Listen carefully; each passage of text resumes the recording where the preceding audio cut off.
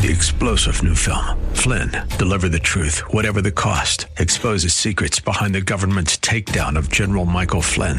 Flynn knew what the intel world had been up to. He ordered the first audit of the use of contractors. This set off alarm bells. He told the truth. He was the most dangerous person for Donald Trump to hire. They had to get rid of Flynn. Flynn, deliver the truth, whatever the cost. Available now. Watch it today. Go to salemnow.com. salemnow.com.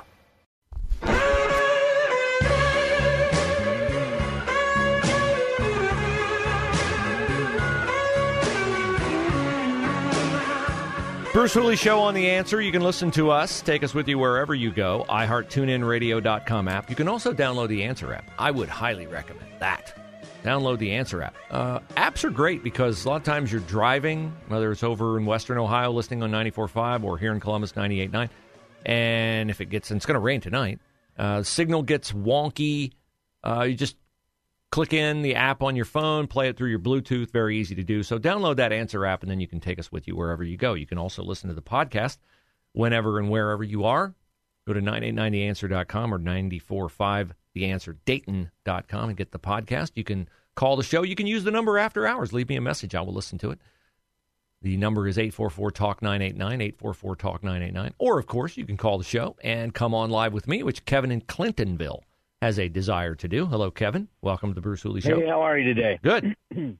Good. Hey, I'm not as much up on politics as I should be, but I have this question that everybody I know seems to be asking. Mm-hmm. What is the origin of all of these homeless people that are on Morris Road all the way from Clintonville to Gahanna? And it seems as though I drive Morris Road every day, and it seems as though they all are in collusion with each other. They all know what sign to hold, what day to be there. They all get picked up on a bus. What's the origin of it, and why are they doing it? Well, anything I say is going to be speculative, okay? Here's my conundrum with it, Kevin. I, like you, believe this is often, I'm trying to be precise with my language, often a well-organized collective grift by people who don't want to work or who do very well at this and do better than they could do working. Or they're addicts and they have a habit of some sort to support and they prey on people's goodness. I mean, Christian people, and this is my dilemma, I have one that for some reason he's now vanished from the off-ramp at 23 North onto, you get off on 23 to go south to Worthington or north here to our office or into Delaware. And the same guy there, like every day, 8 a.m., holding a sign, homeless veteran, often, wounded veteran, any amount will help, all this. Being a veteran myself, I look at those people a little differently, but then I don't believe them. So, but they know how to play your heartstrings. I mean, I'll just say this. If you were going to do it as a grift, this is how you would play on people's heartstrings. Because what? We're all grateful for people's service in the military, right? Those of us who aren't woke idiots, we're glad for our military. And if you're a Christian person, like I am, you are always mindful of the fact, like, well, is this God's way of saying, we entertain angels unawares or scripture, you never know. So I have occasionally given money. And the other thing is, my pregnant girlfriend is in the car and my car broke down and I'm out of gas and I just need, California. Every story. Right. Exactly. So I have settled on the fact that I do not give to people because I cannot be sure that they're not going to go buy alcohol with it or drugs with it or whatever. We are a family that tithes through our local church. We support several ministries. One, of course, is Adult Teen Challenge Ohio, which, Pastor Linda, they're doing a banquet on March the 30th. I'm going to MC that banquet. We've supported Adult Teen Challenge Ohio for 20 years, ever since my wife and I have been married. So that is how I reconcile in my mind not giving. Now, I will say, this gentleman that I used to see every day at 23, I then started to see him north on 23 by the Walmart. And then I noticed the ultimate heartstrings play is I pull off on Ackerman going south on 315 to go to Ohio State for a wrestling meet. And there's a woman in a wheelchair at the bottom of the ramp on Ackerman. And I'm looking around logistically and I'm like, where did you come from? How did you get here? Yeah. There's no way to go from Kenny and Ackerman down that road under an underpass in a wheelchair. There's just no safe way to do that. Are you sure there wasn't a kayak there somewhere? She might have, you're not figuring out all the angles here. Yeah, so I understand your dilemma. You don't want to be unfeeling, uncaring, unsympathetic, not compassionate to people in need. But to me, I mean, are we not in an environment where you can pretty much find a job doing something somewhere? You absolutely can. And, I happen to be in the service industry and had someone come into my office recently, and we kind of get into discussions with people sometimes, as just humanity does. Yep. And he happens to work for Franklin County. And he said, he said, if these people are on the street, they are absolutely avoiding us. And I said, well, what do you mean? And he said, we have so much money. Now, I can't verify this, but this was told directly by a Franklin County employee, that we have so much money, we have to give it back to the state every year because these people they're avoiding us. And part two, I stopped at the corner a couple of weeks ago, early in the morning, and, there's a guy standing right next to my window. So empathetically, I put my window down. I go, hey, man, just trying to be a good soul here. Do you know Franklin County's got a bunch of money for you people, right? And he goes, oh, yeah, I work nights. I'm just out here for some extra cash. Wow. He's got a good job, and he's just – and I think, it goes to politics a little bit. Like, right, who is allowing this? What is a lot like? You know how it goes. I think it is much better than I do. I do. Kevin, I appreciate the call. Thank you very much. I will just say I think that the Democratic Party is about furthering the trashing of institutions in our country. And institutions include thoughts and the idea that I get a job, I work hard, I receive a paycheck for my work, I provide for my family, I take care of myself. That's been how we do things for years. And if anything can tear that up, they're about it. They're about tearing everything and anything up that they can to get rid of institutions. I have two things to add to the conversation on the panhandlers. First of all, Westerville, I lived in Westerville for 12 years, and now I live farther north, much farther north, but I still come down through Westerville to come to work. And there is a gentleman that claims that he's a homeless veteran, and he hits the Meyer Island right there at the exit. And I called Westerville PD one day, and I asked them, what's the situation here? Because sometimes he steps out into traffic, and they said, well, we can't move him because he's on private property. However, if he steps out into State Route 3, which is a public road rather than the entrance, which is private, he said, then we could address it. And I said, okay, good to know. And the other comment I want to make is I have a friend who, like you, wants to do the right thing and help someone in need. And what she does when she sees the various panhandlers or homeless folks in the Northland area especially, she will stop and offer to go buy them a pizza so that they have lunch and dinner. And she feels like that is, if you're offering to give them food and they say thank you, then you probably did a good deed. If they say no thanks, that means they're scamming, probably. Yeah, my brother used to do that downtown when the bus station was downtown and he worked downtown, and guys would hit him all the time for money, and he would say, well, let's go over to the bus station and I'll buy you a sandwich. And most of the times they'd, cuss him, and they just wanted the money to drink it or, whatever they were doing. So, yeah, I get it. It is a dilemma out there, but I would say, it's a safety risk to be standing at a busy intersection, let alone to be in a wheelchair at a busy intersection. Where's the person who helped the lady in the wheelchair get there if she is actually bound to a wheelchair? And if you say, well, she came from Kenny and Ackerman. What, Kenny and Ackerman's not a busy enough intersection? You wouldn't find enough people there to give you money?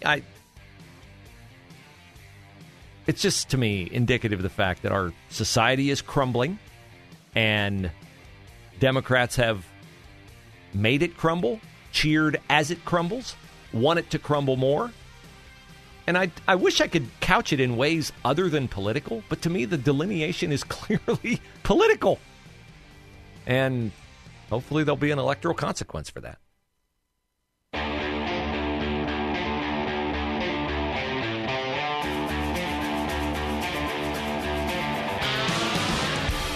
Hey, while you're on those websites, by the way, besides getting details on the Stand With Israel tour, check out the Kindness Challenge. The Kindness Challenge affords you an opportunity to win $5,000 for yourself and then designate a deserving organization for another $5,000.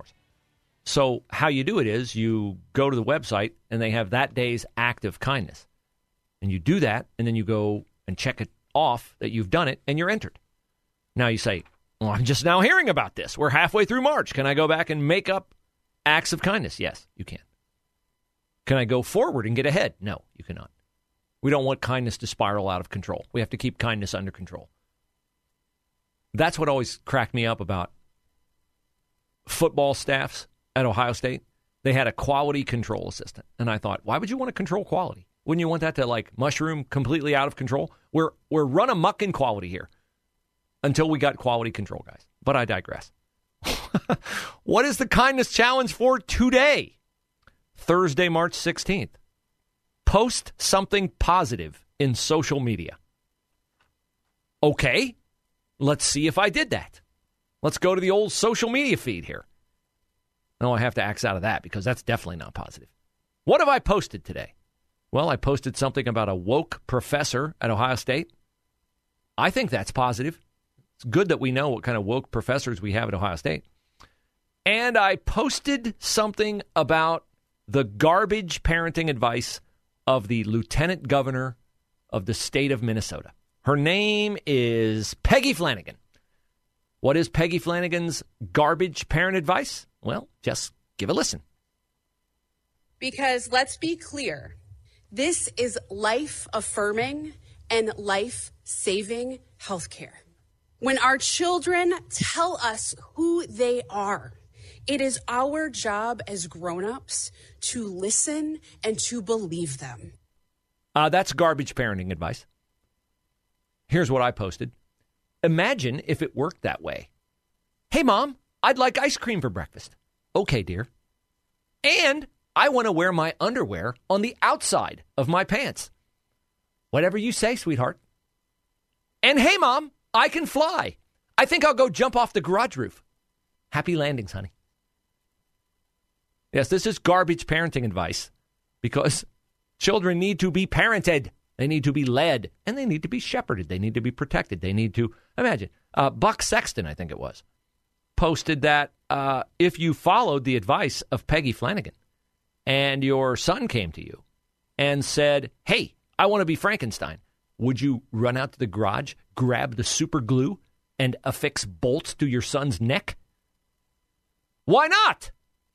Believe the children. When they tell you who they are, you must believe them. You know, you say, this reminds me of something, Bruce. Yes, it does. You remember the Believe All Women movement? We must believe all women during the Me Too movement. We must believe all women. You know what crushed the Believe All Women movement? When Tara Reid said Joe Biden sexually violated her in the Senate. All of a sudden, we realized, oh, well, we can't believe all women. I mean, we can't believe Republican women because then Joe Biden wouldn't be fit for office. Now, this is a more something dilemma on parenting. I really feel for this woman. And I'm hesitant to give her name because I don't feel like her heartache should be held up for public degradation. If you want to know her name, you can read about her today in the Columbus Dispatch, provided you waste your money on a membership. And she says in this story by Jordan Laird that she did not let her son go to many funerals over the years, even though friends, classmates, and people he played youth sports with kept getting shot and killed. Sobering, right? She did not let him go to the funeral of a 14-year-old friend who was fatally shot in 2019, or a 13-year-old friend who was shot and killed in a fight over a cell phone. And you know what's coming, right? Yeah, of course you do. Her son eventually became one of the victims of teens murdering teens in the city of Columbus. The story says, when she found out her 15-year-old son got a gun from a relative to protect himself, she, a single mom who works 2 jobs, was alarmed. He said, "Mom, times are getting hard out here." He said, "I can sit my nephew on the corner of Livingston and he can bring me back 4 guns. I was shocked, but I understood."